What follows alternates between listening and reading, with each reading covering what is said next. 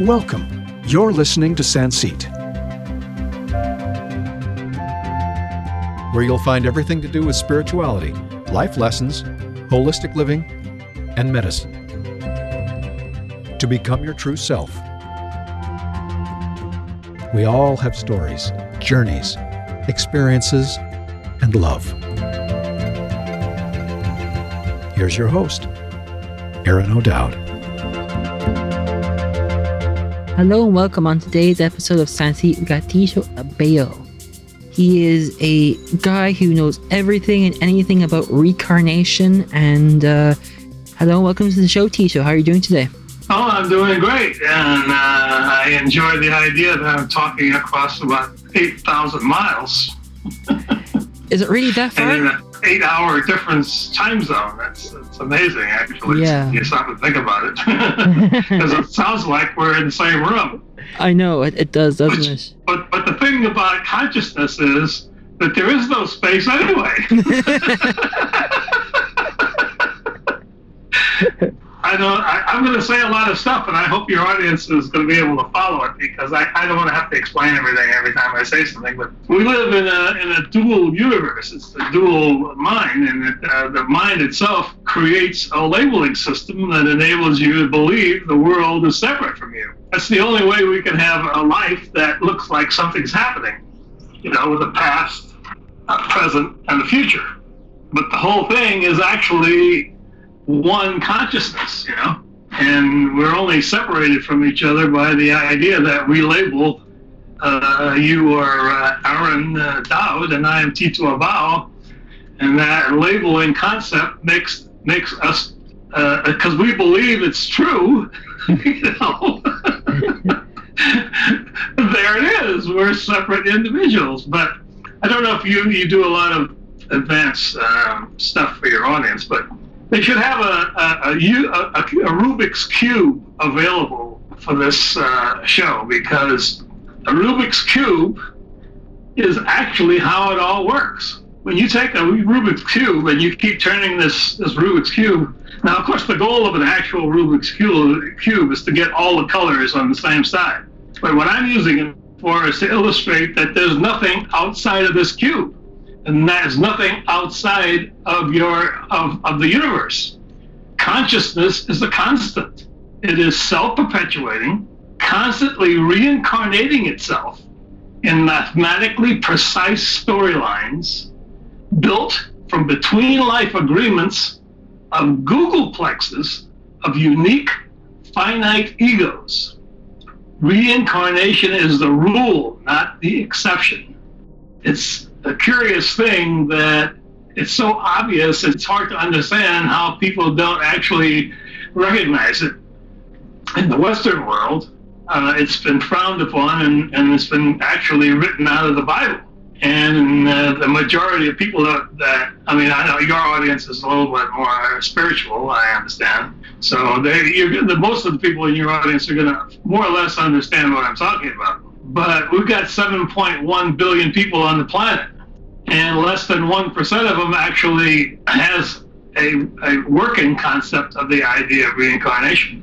And that's what my book is about, the Monograph of the Paranormal Life of Tito Abao and Nero. Now it's actually more to that title. But the idea is that when I fell into the awakening to all this, I realized that there's no beginning and there's no end. This stuff goes on forever as long as you're willing to believe and enter into the agreement that there's a physical universe and we're participating as individual egos. And essentially, we're just playing this game, and we're agreeing to these storylines.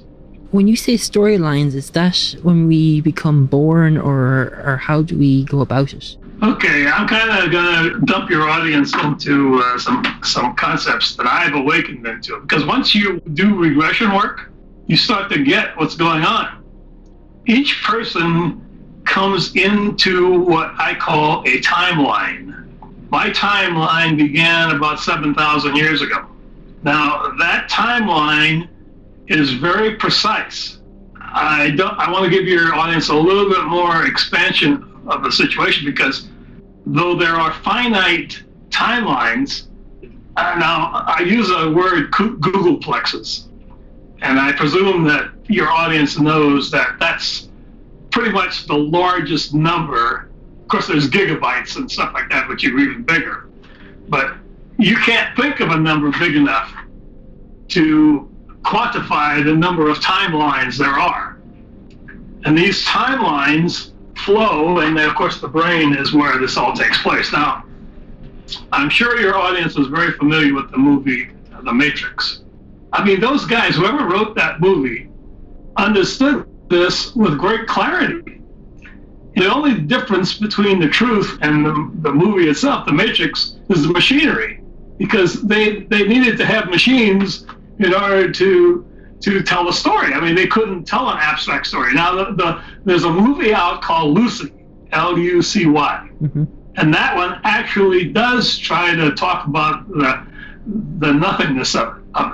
But in The Matrix, they use the machinery to bring people into the storylines. I'm going to assume that most of your audience is going to have seen this movie or know about it. And what happens is the heroes get put in these seats, and they get attached to all this equipment, and the equipment sends them into the world.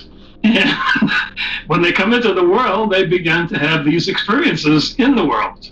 And I don't want to get too much into it because the movie itself is great, but I need to try to stay in a conversational mode in which most of your audience is actually going to get what I'm trying to talk about.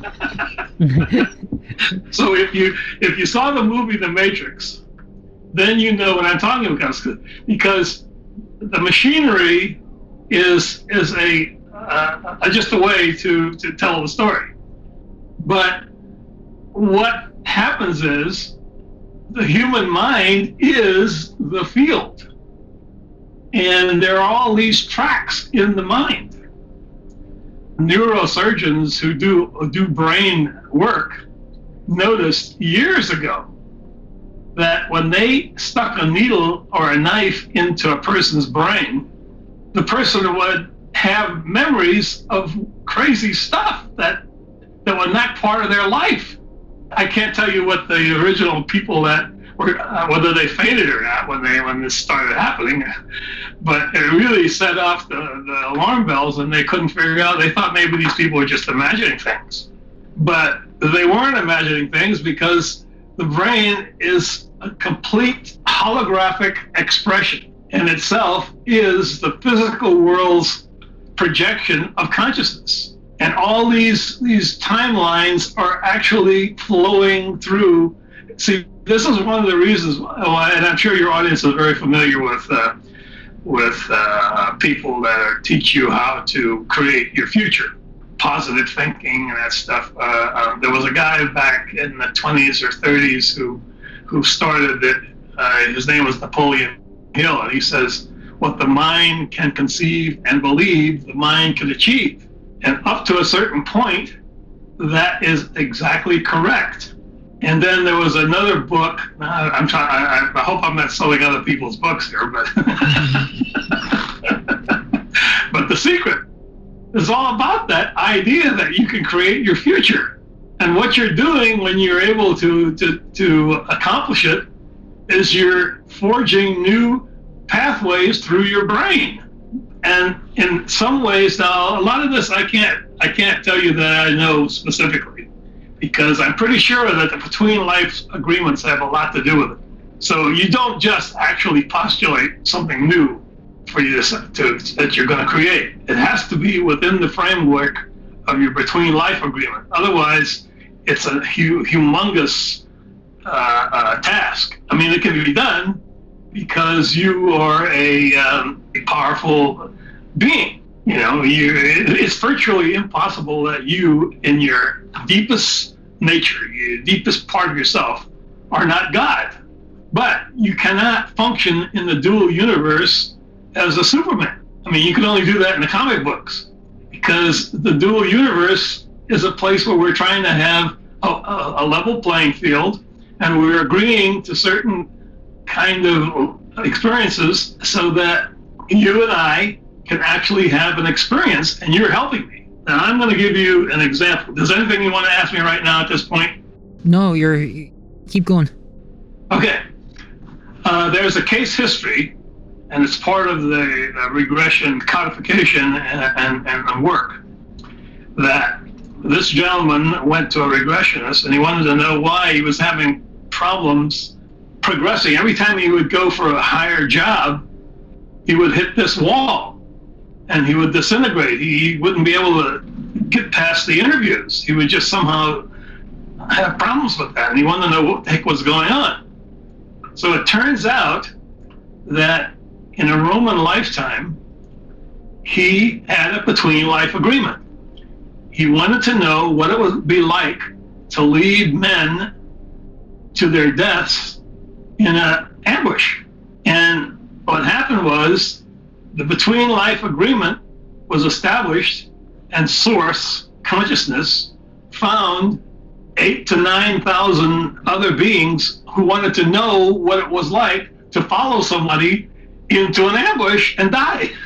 Now, I want to make sure your audience doesn't think that the story I'm going to tell you about what really happened, what is part of the historical record in Rome, is this particular guy, because I don't know. He didn't, when they discussed this case history, they don't talk about who it was or that kind of stuff. They just tell the basics.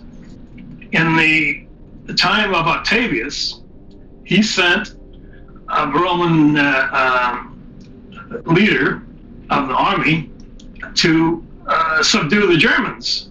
His name was Quintus Varius. And when he got out into the Rhine area, he made contact with some tribal individual. I don't know if he was a chief or what. And they got to be good friends. And the guy convinced him that he could bring his 7 legions into the heart of the German tribal area, and they were going to welcome him with open arms.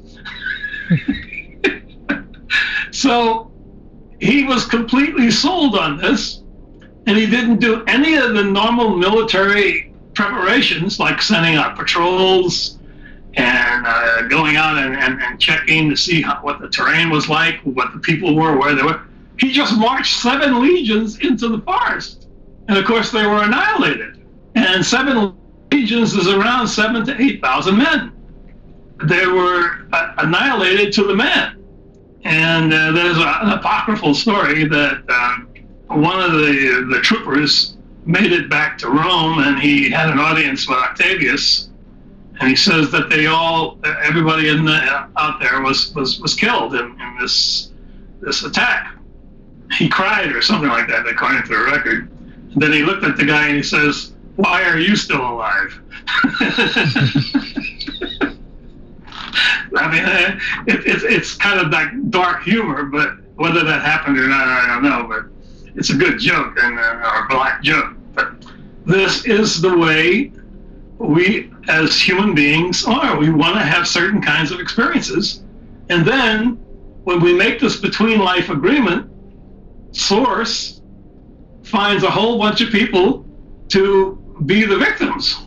I'm using the word victim because it's not necessarily victimizing us. Maybe you want to be a tribal leader and have a happy bunch of people that you're taking care of, and that's what you want to do, and you want to experience that. And then Source goes out there and finds you whatever 20,000, 30,000 people to join your dream. And so that's how reincarnation works.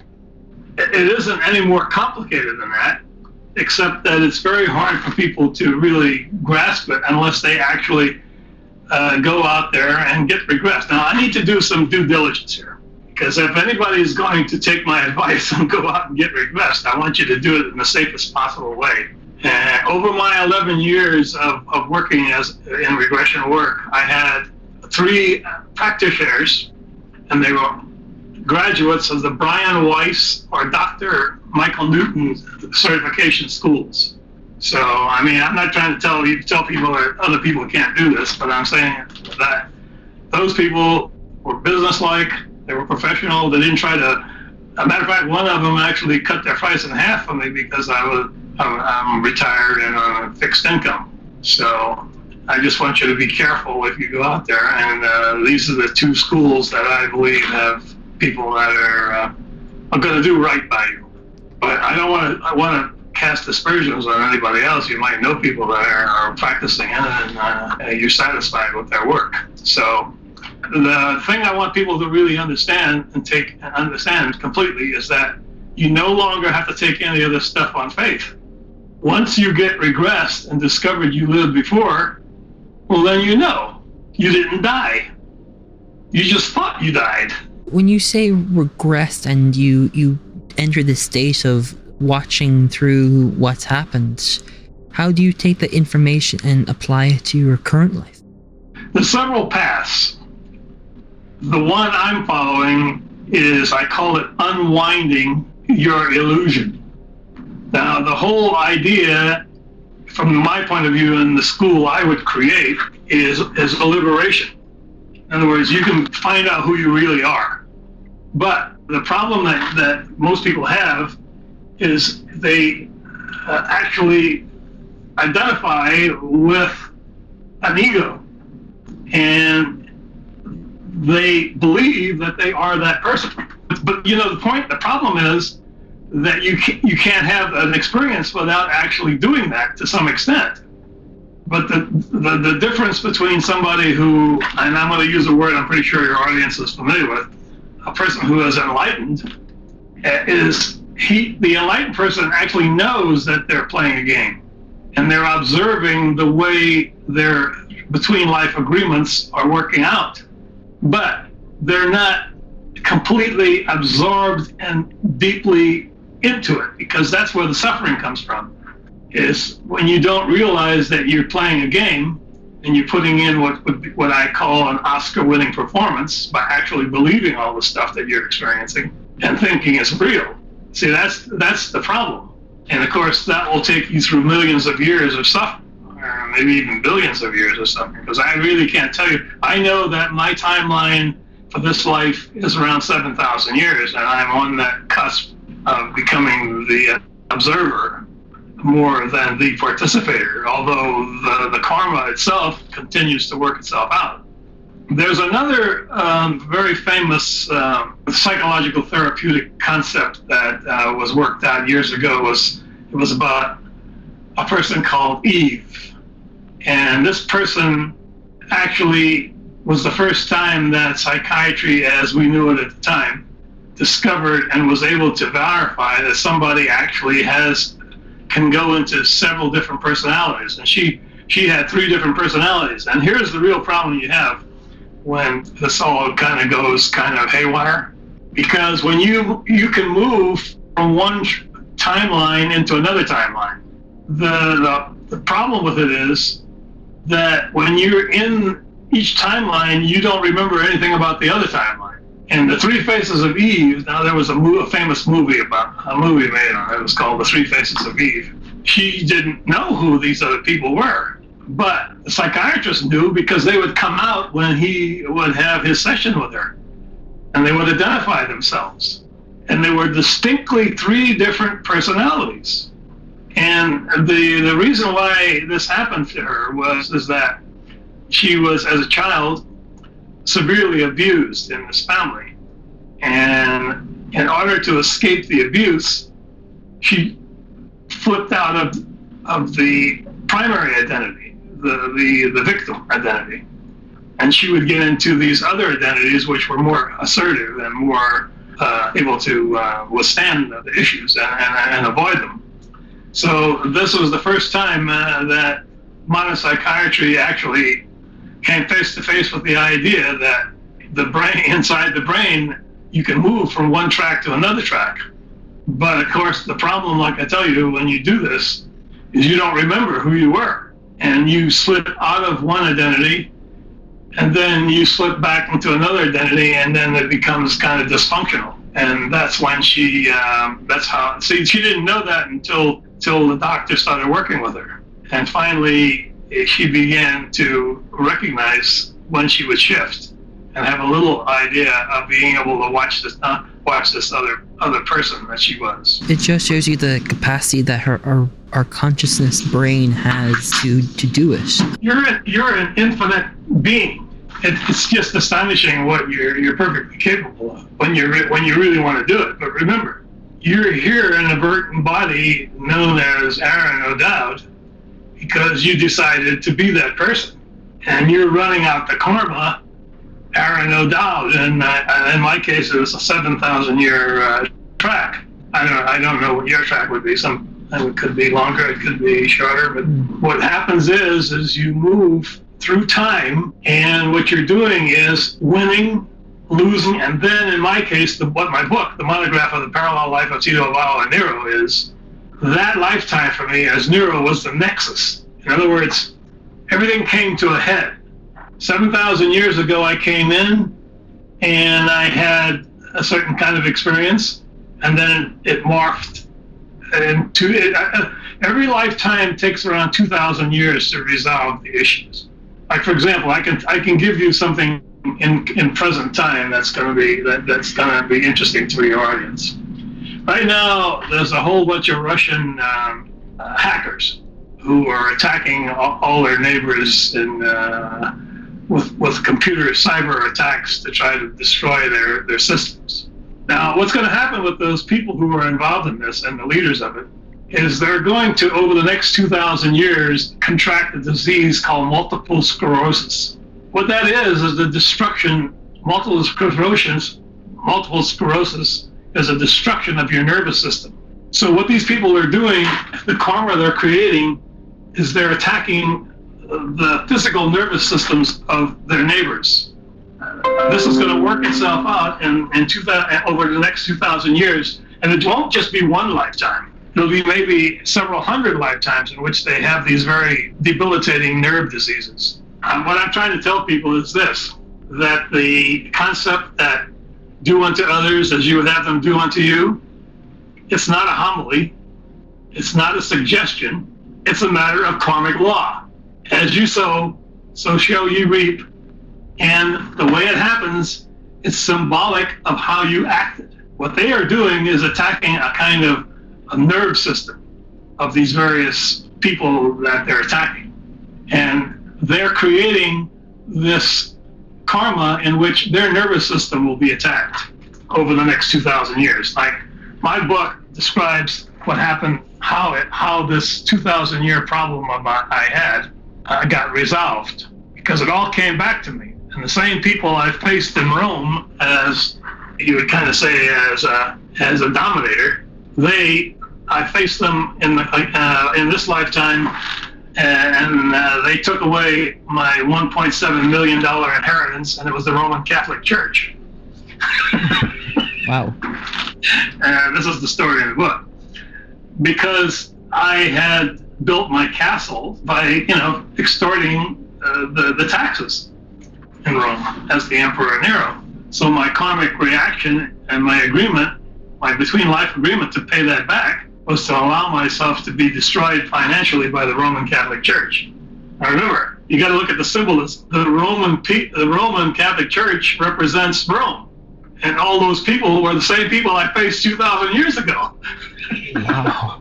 How can we end karmic actions to be a clean slate in the next life? Well, that's where I was going, because okay. you can do all kinds of things when you do regression work. You can build yourself an even stronger ego, or you can dismantle what is called the default mode network of cells in your brain that creates you as Aaron O'Dowd. See, Aaron O'Dowd is a default mode network in your brain, and it's sitting there with this between life agreement that you're running out. It's all based on your past karma, of course. Mm-hmm. You are who you are because of the past, and you're working your way through this timeline. Because what I did was based on about 5,000 years of interacting with people in agreements. And then it all came to a head in 38 AD, and then it created the situation where I now had an ability to drop that series of karmic action and reaction relationships. Now I can make a choice. I can become enlightened and become the seer, or I can get even more egoic.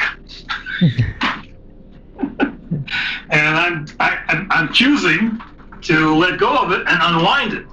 What I call this unwinding your illusion. So you can go, when you go into this work, you can go in two directions. I mean, there's probably thousands of directions you can go. But my specialty is spiritual liberation. Is there a way of liberating someone? Yes, but it's up to them. Because remember, these are between life agreements. You're not doing this because you don't want to do it. You're doing it because it's satisfying some kind of karmic issue that you want to experience. Remember, you got to go back to Quintus Varius, so that guy that might have been Quintus Varius. He wanted to have the experience of leading men to their deaths in an ambush. That was what he wanted to do. And he had this between life agreement with about 8,000 to 10,000 other beings who wanted to do it, who wanted to experience being led into an ambush.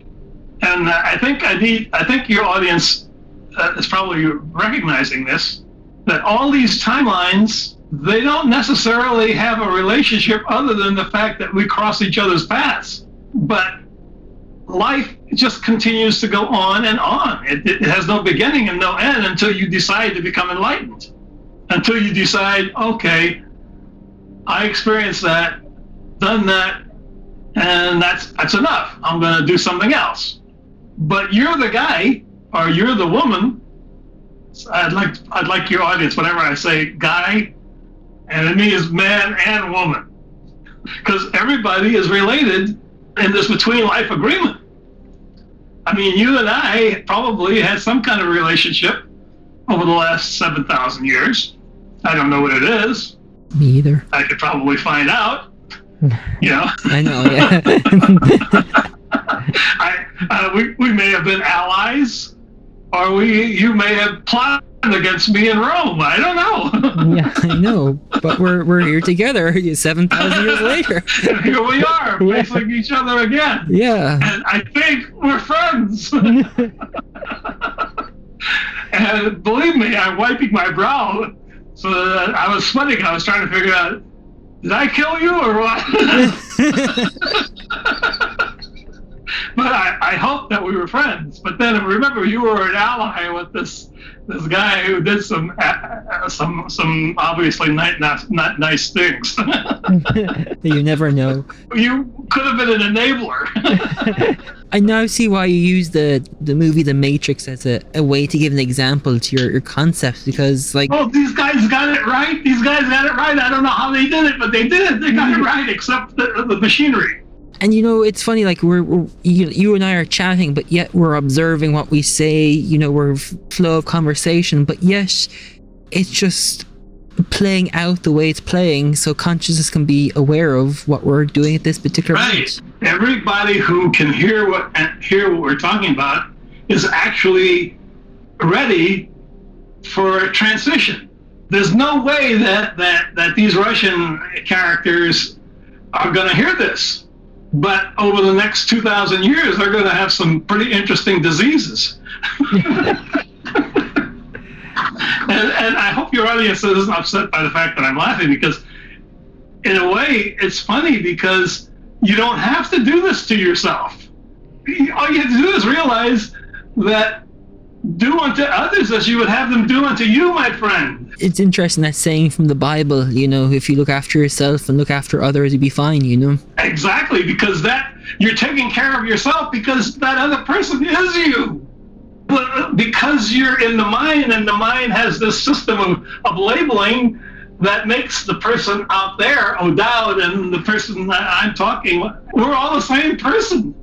We're all one. You go back to this Rubik Cube. When you get it, the Rubik Cube is the dual conscious universe. And when you're in that cube, the laws are cause and effect.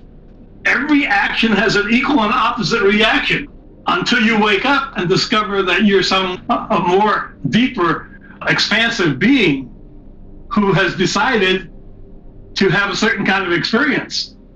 but you are neither that person or that experience, and you don't have to do it. But I mean, you have to wake up to it. I mean, you pretty much, if you got cancer, you got cancer, and you created it. But you can uncreate it. Can meditation awaken someone to this reality of the cube, for example? Let's put it this way: when you're on the path, and you actually want to experience who you really are, then the universe unfolds for you. I mean, people who are listening to me now are getting an insight that they may not have had. And it's going to help them to a certain extent that if they want to do something about it, they're going to have to actually get onto the path or onto a path. But all of the material is out there. Everything you need is available to you when you decide that you want a different kind of experience and a different kind of life. But, you know, it took me 2,000 years to get here. I didn't know any of this thing I'm talking to you about.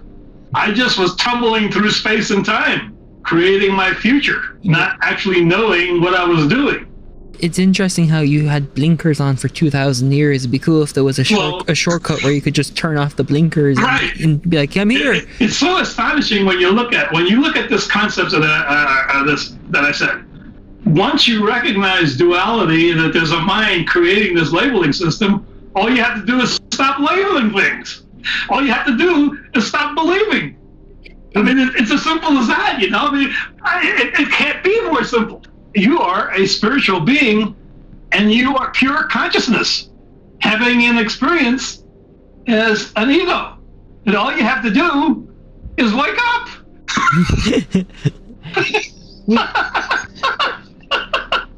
That if you can recognize illusion as illusion, it dissolves. We need a brain to be able to eat, process, but yes, if we are awake, does that process still happen?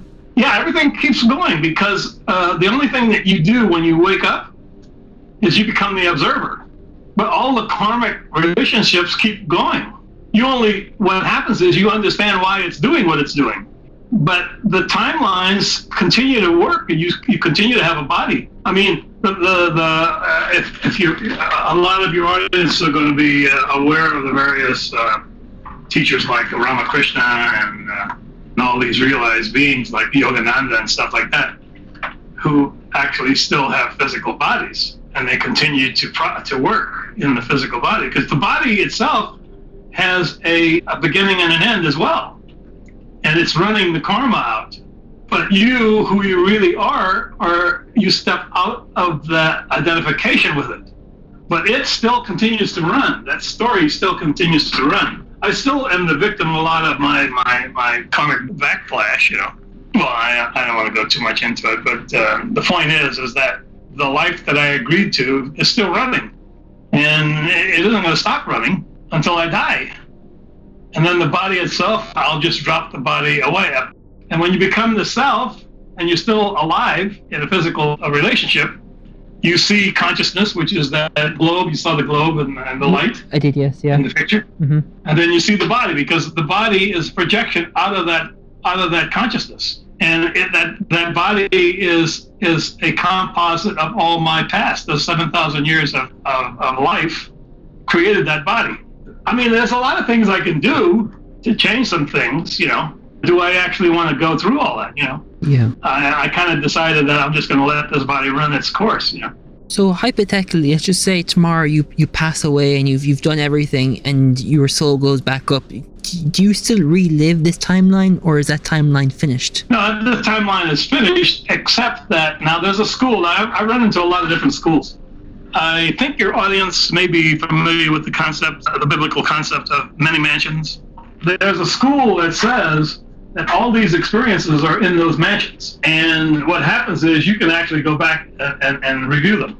Once you're a liberated spiritual being and you're pure consciousness yourself and you know who you are, you no longer identify with any of these timelines. The timelines are still there and you can plug into them. I mean, I haven't done it myself, but I'm just telling you that that's what some of the schools talk about. And in the Bible, it actually says there are many mansions. And those mansions, of course, are in the brain. So once you become a liberated spiritual being, like I said, I have not done it myself, but I've studied material over the years, and one of them says that those are your mansions. You create everything you created, everything I created in that particular timeline, in this particular timeline, I can actually go back and review them. Wow, fascinating. Because life is eternal. There's no beginning and there's no end. The difference is that you decide at some point to be who you really are. Tito, why did you go and write your book? It was kind of a compulsion from the point of view that I needed to put it all down to understand it. Because see, everything I do in the way of writing, I didn't know it before, if that means anything to you. Yeah, I get you. I flow out the book. And most of the time, it surprises the hell out of me when I flowed out. Must be one some big ham sandwich. Yeah, kind of like that. But I don't know necessarily what I'm writing until I see it on the paper and read it back to myself. One of the things is I'm not building an ego. I'm unwinding my past. And that's what I'm trying to tell people to be on guard about. Because you can get even a bigger ego when you go into the past lives issue. You can get stuck even deeper in the illusion. But if you follow the path with the point of view of being liberated, then what's happening is you unwind the default mode networks. Because what these default mode networks are masses of brain cells that have all these karmic cause and effect relationships. Now you can either strengthen them or you can dissolve the default mode network. Because they're just knots. You created these karmic knots. I can give you another example. I think most people know Gorbachev, right? Mm-hmm. You know the term, you know him. And you know he has this big birthmark on his head? It's huge. Well, obviously, when you understand law of reincarnation, several thousand years ago, he was the leader of some kind of battle, and somebody brained him and killed him. Right on that spot. And down through the years, this effect was so powerful. I mean, you know, the way this works is when he first had this karmic issue happen, when he got his brains smashed, he died, of course. That wasn't the last time that happened. It keeps happening over the years, but it gets less and less. And now all it is a birthmark. None of this stuff ends when it happens. It's just part of the beginning of the end.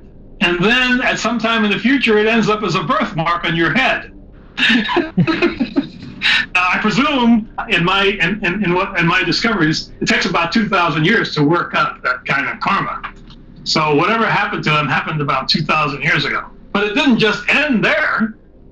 It kept happening. But then at some point, he stopped dying from the guy braining him.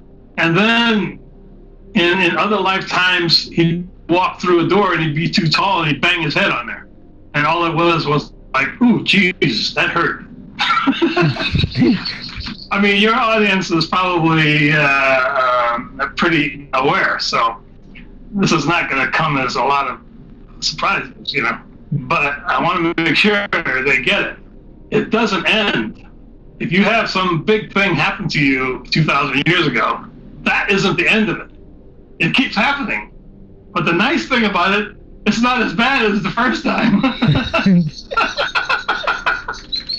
Because I'm sure when Gorbachev got brained, it hurt. And I think it really hurt. Matter of fact, it hurt so bad it killed him, probably.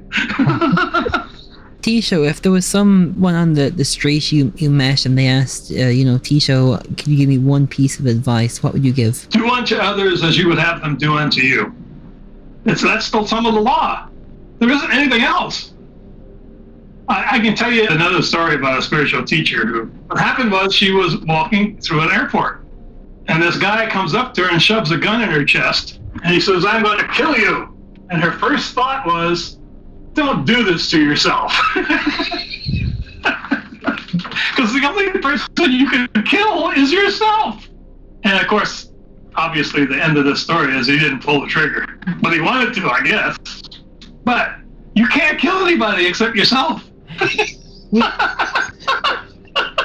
Tito, I want to say thank you so much for coming onto the show and sharing what I got to share, man. Okay, I was happy to do it.